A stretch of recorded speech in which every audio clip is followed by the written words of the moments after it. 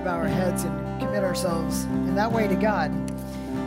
Father God, we do love you, and we thank you. We commit ourselves totally and entirely to you. Through your Son, Jesus Christ, you made a way for us to have a relationship with you, a right relationship with you. And so this morning we come through the shed blood of Jesus into the Holy of Holies where we meet you. And there you meet us and you tell us about yourself, and we learn who we are, who we were designed to be, and how we can live that out with your help in our lives. And so I pray this morning as we study your word that you would speak to us, again, through your word and through this book to the Ephesians and to us. I pray in Jesus' name. Amen. You may be seated. If you have your Bible still with you, I invite you to turn with me to Ephesians chapter 2. We're going to finish out this chapter this morning, starting in verse 11 and down through verse 22. I want to read for us from the book that Paul wrote to the Ephesians, and then, of course, preserved in God's word for us as his people as well. So follow along either in your Bible or on the screen as I read, starting in verse 11 of chapter 2 and down through the end of the chapter. Paul here says to these Ephesian believers, "Therefore, remember that at one time you Gentiles in the flesh, called the uncircumcision by what is called the circumcision, which is made in the flesh by hands, remember that you were at that time separated from Christ, alienated from the commonwealth of Israel, and strangers to the covenants of promise, having no hope and without God in the world. But now, in Christ Jesus, you who were once far off have been brought near by the blood of Christ. For he himself is our peace, who has made us both one and has broken down in his flesh the dividing wall of hostility by abolishing the law of commandments expressed in ordinances, that he might create in himself one new man in place of the two, so making peace, and might reconcile us both to God in one body through the cross, thereby killing the hostility. And he came and he preached peace to you who were far off, and peace to those who were near. For through him we both have access in one spirit to the Father. So then you are no longer strangers and aliens, but you are fellow citizens with the saints and members of the household of God, built on the foundation of the apostles and prophets, Christ Jesus himself being the cornerstone, in whom the whole structure, being joined together, grows into a holy temple in the Lord. In him you also are being built together into a dwelling place for God by the Spirit." Amen. Charles Spurgeon, an English pastor from the late 1800s, once said this. He said, "Give yourself to the church. You that are members of the church have not found it perfect, and I hope that you feel almost glad that you have not. If I had never joined a church till I had found one that was perfect, I would never have joined one at all. And the moment I did join it, if I had found one, I should have spoiled it, for it would not have been a perfect church after I had become a member of it. Still, imperfect as it is the dearest place on earth to us." The church, the dearest place on earth for us. That's quite a statement, honestly. How many of you have ever sat back and contemplated the church of which you are a part and thought to yourself, that is the dearest place on earth to me? Most of us don't think in that ways because oftentimes we focus on the parts that Spurgeon called the imperfect, right?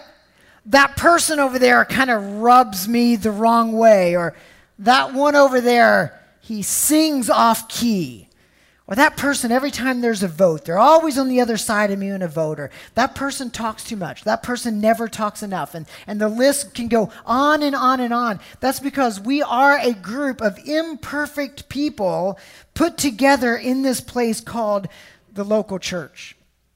But in spite of all of those things, the church is a beautiful institution. Where else can you find rich and poor, beautiful and unattractive, highly influential and lowly influential, strong and weak, bold and timid, old and young, black and white, worshiping together in one voice to one king?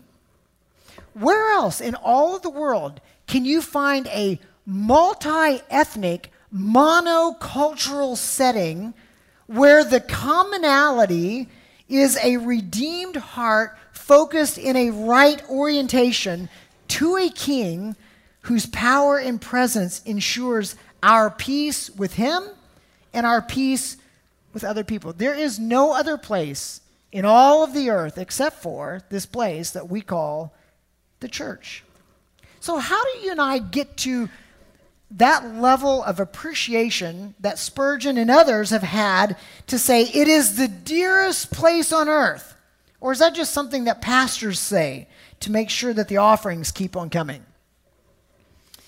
I think there's three parts why Paul claims that the church is God's plan for the ages through Jesus Christ. If you have your message notes, or you can pull those out, there's three parts here in these verses that describe to us what has happened such that we have this love for what God has accomplished in this place that he calls the church.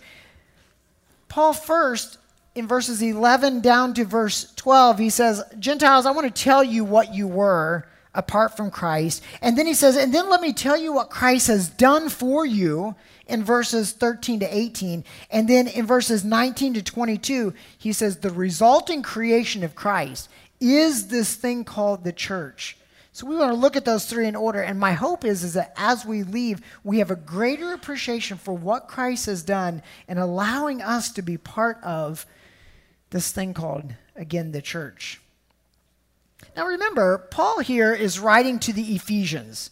The Ephesians are primarily Gentiles. They are not Jews. And for all of the opposing groups that we have in our culture, and we have a lot of them. We have Republicans who oppose Democrats. We have climate change advocates who oppose non-climate change advocates. We have upper class against lower class, and so on and so forth. For all of the opposing groups that we have in our culture, it is hard to overstate the opposition that existed between Jews and Gentiles.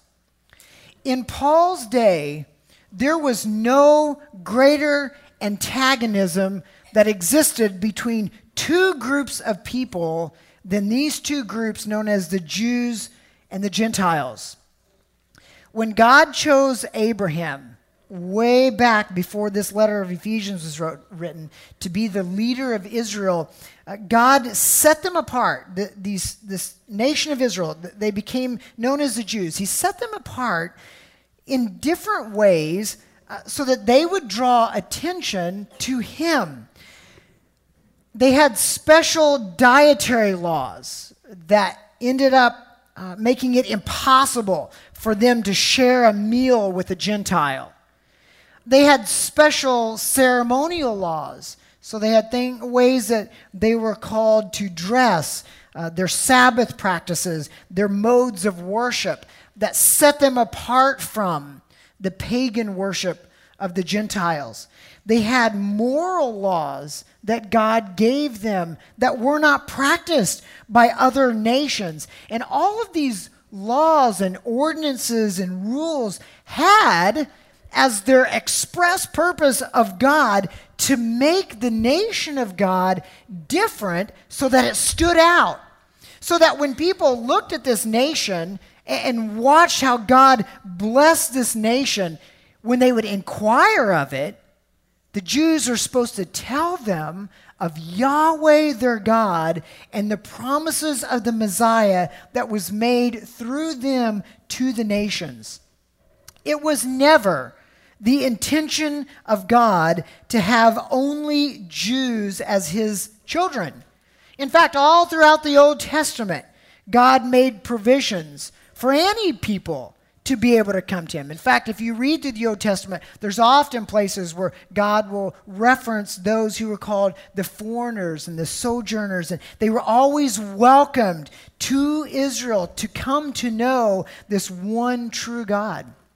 In fact, if you go back and you read in the New Testament where Jesus was on the scene, Jesus cleared out the temple because the Pharisees had made the court of the Gentiles into this money-making enterprise, and it so frustrated Jesus because that area was to be a house of prayer for all nations, not just for the Jews. And so instead of using the law of God to be a tool to draw other people to God, the Jews ended up becoming proud.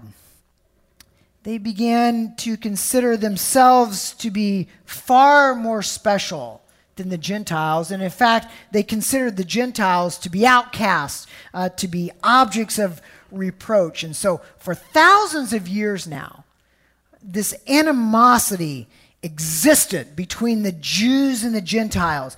The Jews would not eat with the Gentiles because their food was unclean. You know, want all that pork and bacon and such.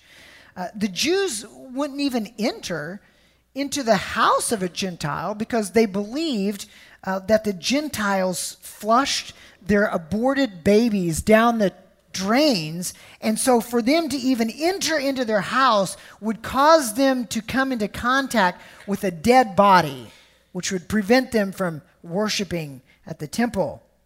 The Jews thought that God loved only them, and all of the other nations were hated. In fact, it wasn't even lawful to aid a Gentile mother in giving birth to a baby because you'd be responsible for bringing another Gentile into the world.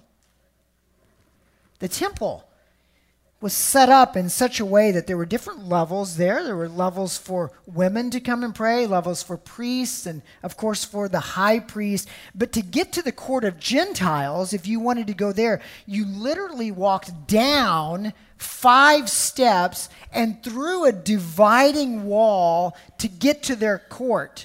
And on the wall of that court, if you were a Gentile coming in there and you looked at the wall and you could see on the other side where the Jews went, on that wall there were signs. Archaeologists have recovered these signs that read this: "No foreigner may enter within the barrier. Whoever is caught," the sign said, "on himself shall he put the blame for the death of him which will ensue." Right? In other words, you're not welcome. The divide between the Jews and the Gentiles was dangerously deep. It was murderously hostile, and it was without remedy in the minds of either of them. They would always have this fault. They were bitter enemies in each other's minds. So here comes Paul, and he's writing now to Gentiles who have felt that scorn, who have felt that reproach from the Jews.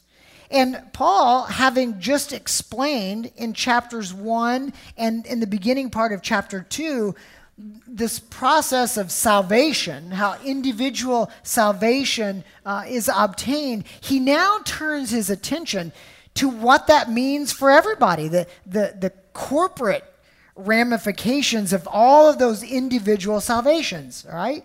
So the first thing that he does is he comes to these Gentiles and he says, let me remind you who you were before you came to know the gospel of Jesus Christ. Look at verse 11. He says, at that time, you were Gentiles in the flesh, called the uncircumcision by what is called the circumcision, which is made by flesh in the hands. So the Jews used to call the Gentiles the uncircumcision. That was a derogatory term. they were circumcised. That was their special sign that they were a member of God's family. And so they would look down on these Gentiles and they would say, those are the uncircumcised. Those are the outsiders. Those are the foreigners. Those are the hated of God. Or at least that's what they thought. I think it's funny that actually at the end of that verse, Paul's making a little dig there when he says, oh, and by the way, that circumcision, that's just a circumcision made by hands. The reason that's a little dig, and he sort of casually throws that in there as a bit of an insult, is because in Romans chapter 2, in verse 28, he says this, for no one is a Jew who is merely one outwardly, nor is circumcision outward and physical. But a Jew is one, where? Inwardly, and circumcision is a matter of the heart, by the Spirit, not by the letter. His praise is not from man, but from God. In other words, Paul's saying, it doesn't matter outwardly if you're circumcised or if you're not. That makes no difference whatsoever. What makes the difference is if you have a heart bent toward God. And the Jews struggled. They held their circumcision in high regard. Do you remember what David said about Goliath when he went out to fight him? He said, for who is this uncircumcised Philistine? There he throws it in there. Who is this uncircumcised Philistine who should defy the armies of the living God? This was a big deal to them. Paul says, remember, Ephesian believers, you were part of that group. You were part of the uncircumcised. But here's why that was a big deal. In verse 12, he says, remember that you were at that time, and now he's going to go out and he's going to list 5 things that were a result of the fact that they were not part of the family of God at that time. If there's one word that we could use to describe the Gentiles prior to coming to Christ, I think it's the word without. They were without 5 different things. Paul lays them all out here. Look at these. Number 1, he says, you were without Christ. You were separated from Christ. That means they were excluded from all of the benefits of the coming Messiah. If they didn't have Christ, they didn't have a Messiah. If they didn't have a Messiah, they did not have access to God. Remember, Gentiles, you were, at one time, without Christ. Secondly, you were without a citizenship. He says you were alienated from the commonwealth of Israel. In other words, you didn't have a place in the people of God. Thirdly, you were without the covenants of promise. All throughout the Old Testament, God made these covenants with his people. He made an Abrahamic covenant with Abraham. With Moses, he made a covenant. With David, he made a covenant, so on and so forth. All of these covenants were pointing forward to the promise of a Messiah and the blessings that would come through him. These covenants assured Israel of a national existence. It assured them of a land. It assured them of a king, of spiritual blessings. And in all of these covenants, you see the Gentiles included. So especially the Abrahamic covenant, because God says, I'm going to make a covenant through you, Abraham, you'll be a blessing to all the nations. But never did God ever make any of these covenants directly with a Gentile nation. He always made the covenant with the Jewish nation. So the Gentiles were aliens and strangers to these covenants. And the Jews never let them forget that. Many of the Pharisees actually in Jesus' day would pray daily, oh God, I give thanks that I am a Jew and not a Gentile. Paul says, fourthly, Gentiles, you were without hope. There in verse 12, you had no hope. The hope was for a coming Messiah, the establishment of God's universal rule. You didn't have that. So, and fifthly and finally, Paul says, you were without God. Oh, they had gods. Of course, the Gentiles had gods, but they didn't have the one true God. In fact, that was when Paul comes along in Acts 17, and he says, the unknown God of Athens, let me tell you who that God is. It's Yahweh. This was a terrible state of being for the Gentiles. Prior to knowing Christ, prior to hearing the gospel, they are the withouts. They had nothing. But here's the fantastic news.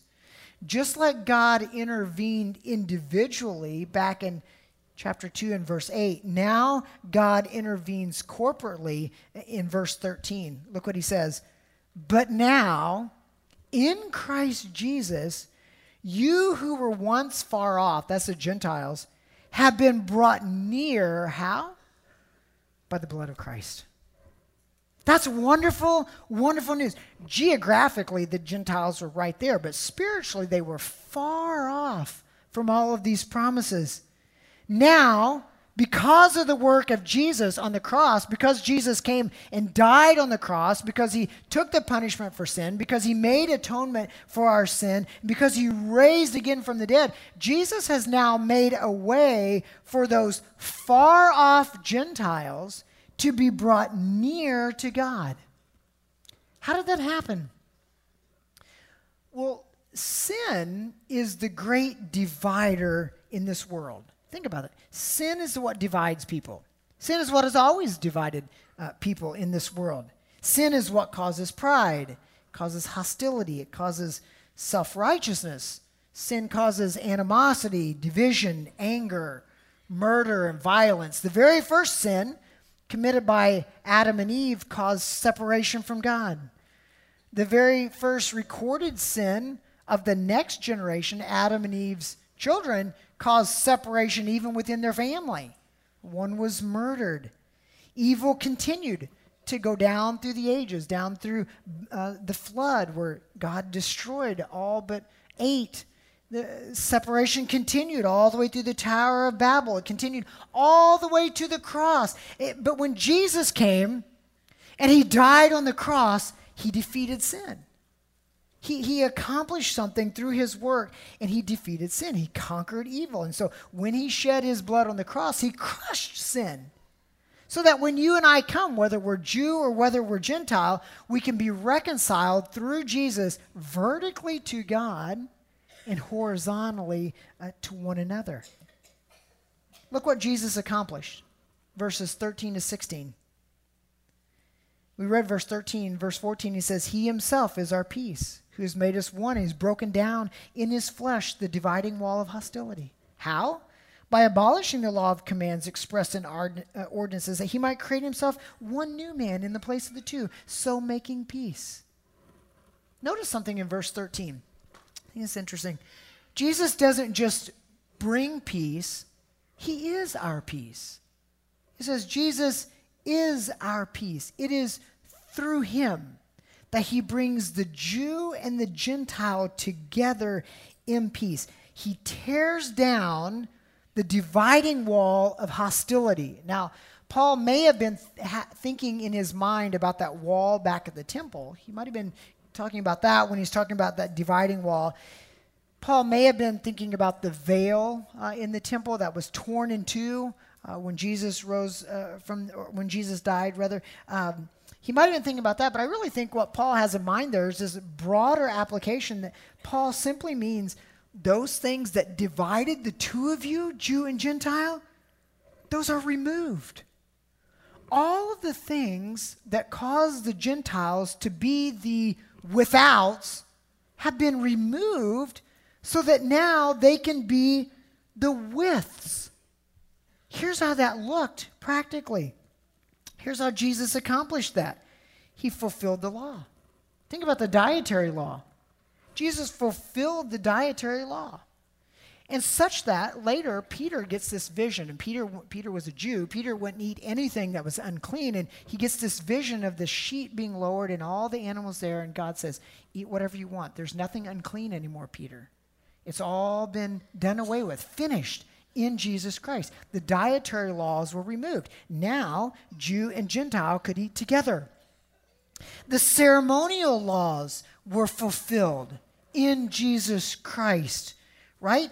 Jesus was the perfect sacrifice. There was no reason to have any more sacrifices. He was the ultimate Passover lamb. And just to make it abundantly clear that sacrifices were no longer necessary, God allowed for the destruction of the temple in AD 70.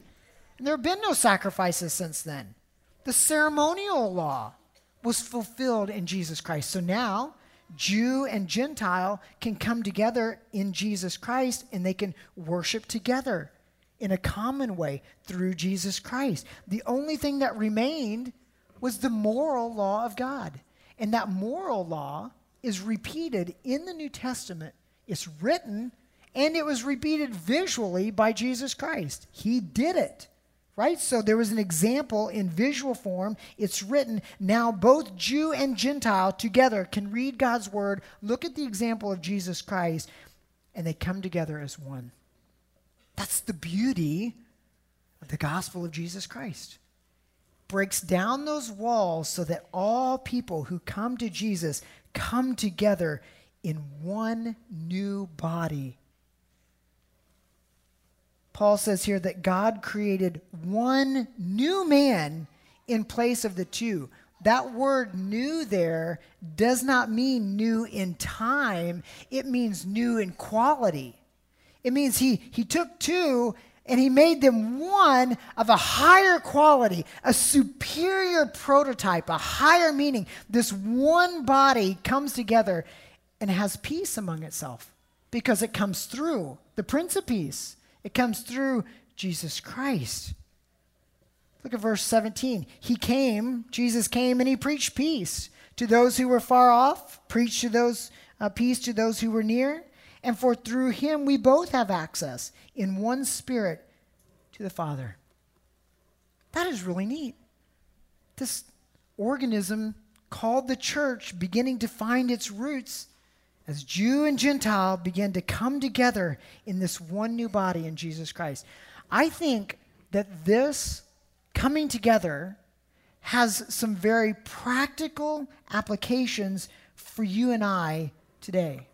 Because if you see what's happening here, groups that are formerly far off, they're bringing near. They're peace. There's a new group. There's a new culture. There's a culture now, Paul's describing, a culture that's centered on Jesus Christ. It's centered on the Jesus of the Bible. Nothing more, nothing less. It's what Jesus had in mind. In John 17, in verse 22, when he prayed, the glory that you've given me, I've given to them, that they may be one, even as we are one, I and them, and you and me, that they may become perfectly one, so that the world may know that you sent me and loved me as you loved them. This new culture that Paul's describing here, called the church, is one. It's unified in nothing but Christ.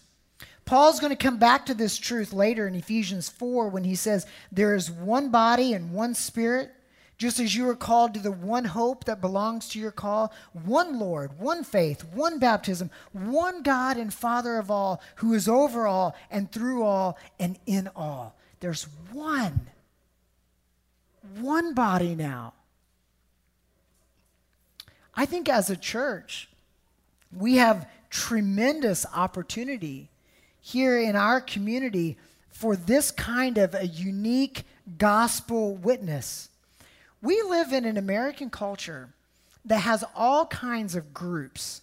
Everybody wants to be in a group of something. This morning on my way in, we saw the mini airplane flying group over by the hill. Everybody wants to be in a group. Even the social media giants have figured this out. And so Facebook and Instagram, they all create these groups. They want you to be part of some kind of a community. But regardless of the community that they form, there is nothing like the capital C church as the best source for community. And I think as a local church, Bethel has a unique opportunity to show the world what real community looks like. Here's what community looks like. Wouldn't it be wonderful if the people of Sarasota looked at us and said, you know, those people over there at Bethel Mennonite, they're a little quirky, a little odd, but you know what? It doesn't matter who your parents are. It doesn't matter what kind of clothes you wear, what your last name is. It doesn't matter how much money you have, what school you attend. If you love Jesus Christ, you are welcomed in that place as a brother or sister, and you are treated just like family. Wouldn't that be wonderful? If that were the reputation, if you go to that church, you will feel loved. You will feel accepted. They genuinely care about you. It doesn't matter your background. You have a place with them. Wouldn't that be wonderful? Wouldn't that be the neatest thing? I think we have some work to do. I don't know about you, but I grew up hearing words like outsiders thrown around in my culture. I heard words like those English thrown around in conversations. And those weren't words describing unbelievers. Who were they describing? Non-Mennonites. I think sometimes, and I fear sometimes, that just like the Jews felt privileged and held others at arm's length, I think sometimes we run the same temptation. And we hold community so highly, and community is a good thing, that we run the risk of shutting others out. And instead of shutting others out in our community, why not invite more to the table? I think we need to be careful as a church, the words we use. How many of you have ever come into Bethel and the first game you play is the Mennonite game?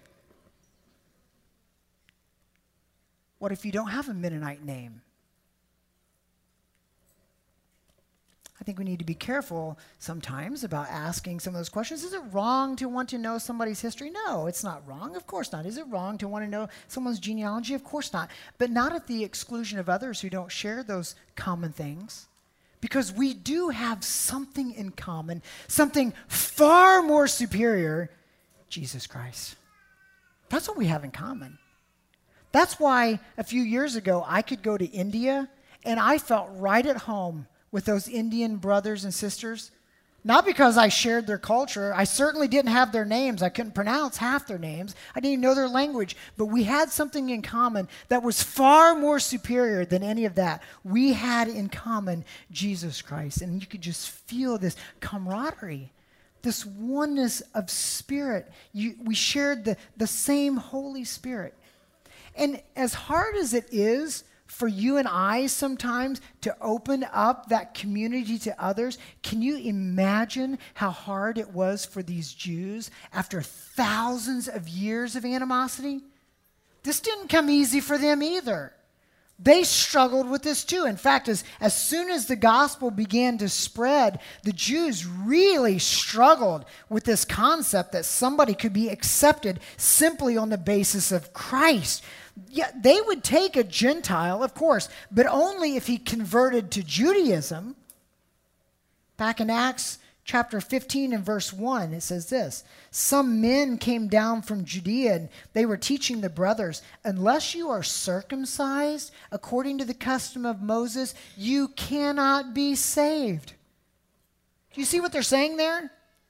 Yeah, you do have Christ, of course, but you need to become a Jew. Well, Paul and Barnabas had a real problem with this because they're out preaching the gospel to the Gentiles. And so they kind of take it up the chain to the big dogs who were up in Jerusalem. And that's where the apostles were and the elders. And they came and they asked the apostles and the elders to consider this question: must one become a Jew in order to be saved?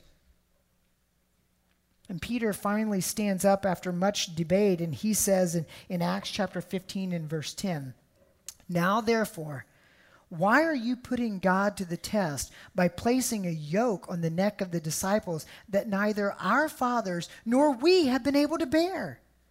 But we believe that we will be saved through the grace of the Lord Jesus, just as they will. And that is the conclusion of the matter.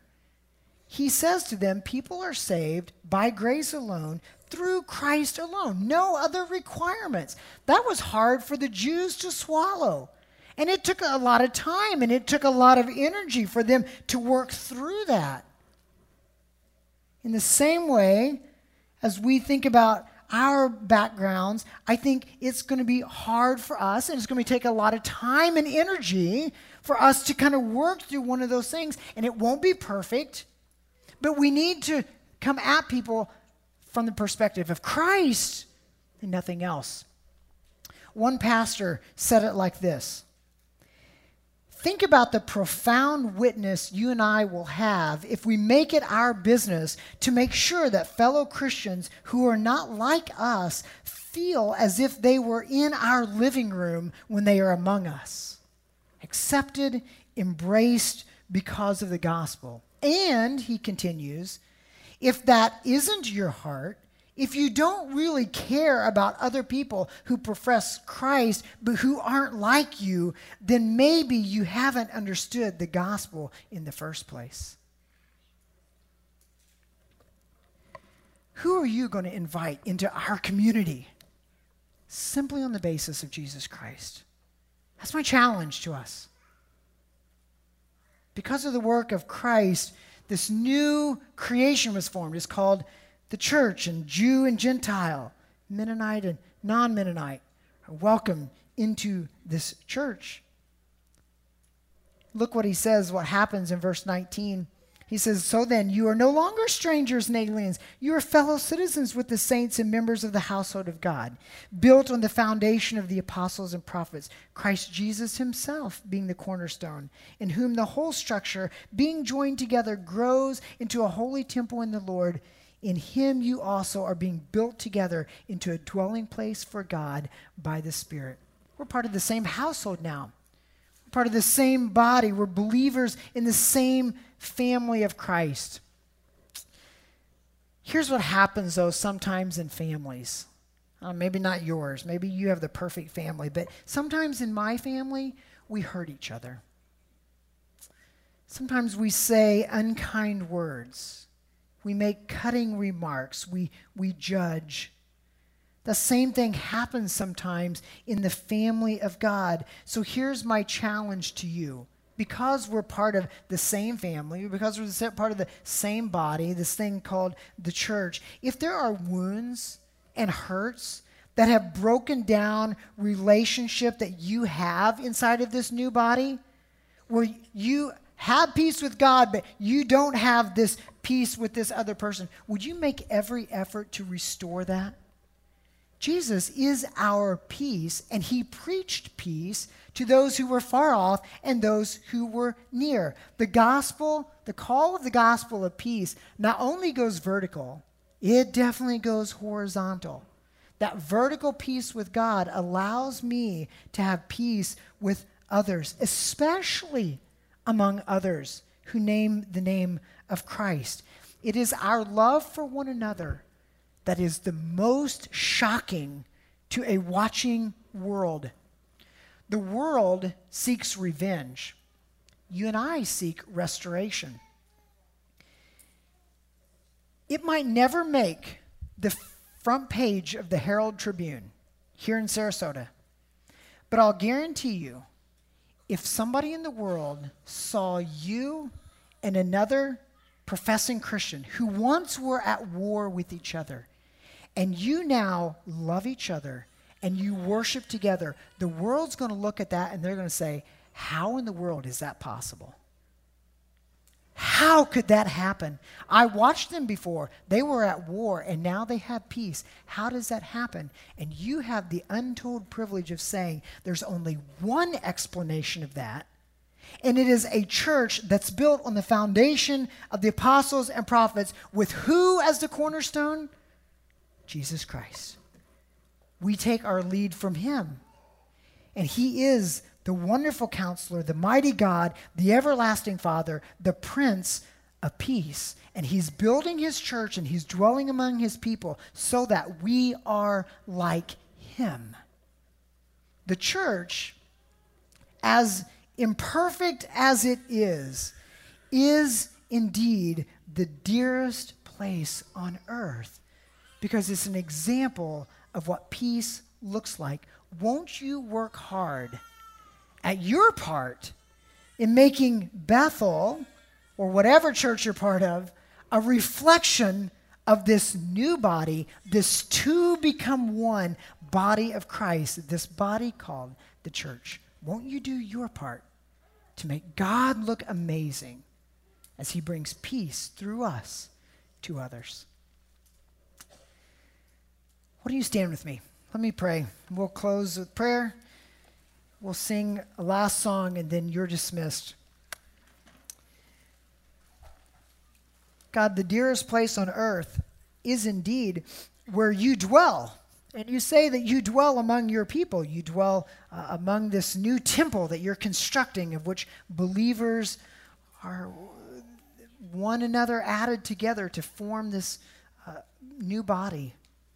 And God, none of us would sit here today and dare claim that we are perfect. And yet it is through the church that the proclamation of the gospel goes. And we not only proclaim the gospel, we not only tell of the peace of Jesus Christ, but we live that out. And it starts in harmony among those who are part of this new body, part of this new church.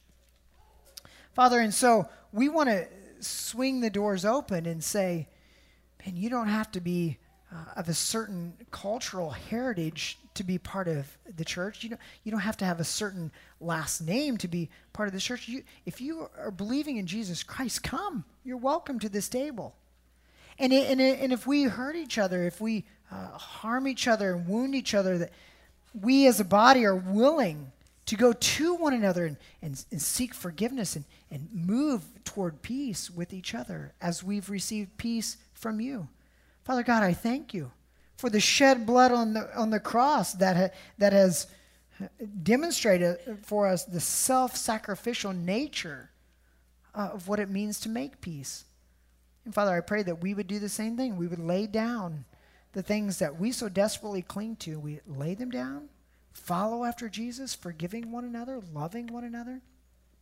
Father, if we're not part of a church, I pray that you would help give us that desire to be part of that kind of a place where we feel loved and accepted, and we can share in each other's burdens and share in each other's triumphs, and we rejoice with those who rejoice and we weep with those who weep. Father, I pray that you would call us into that kind of a fellowship. We're not going to run it when we step in because it's not perfect to begin with, but you change us over and over again. Father, I love you. Thank you for all you've done for us. Thank you that as a body of, I think, mostly Gentiles sitting here this morning, we were brought near through the blood of Jesus Christ. We here this morning who were once far off, who didn't have the covenants, who didn't have the promises, we were without hope, we were without Christ. And through the gospel, through Jesus, we now have all those things that are included in the family of God. Thank you for that wonderful blessing. In Jesus' name I pray. Amen.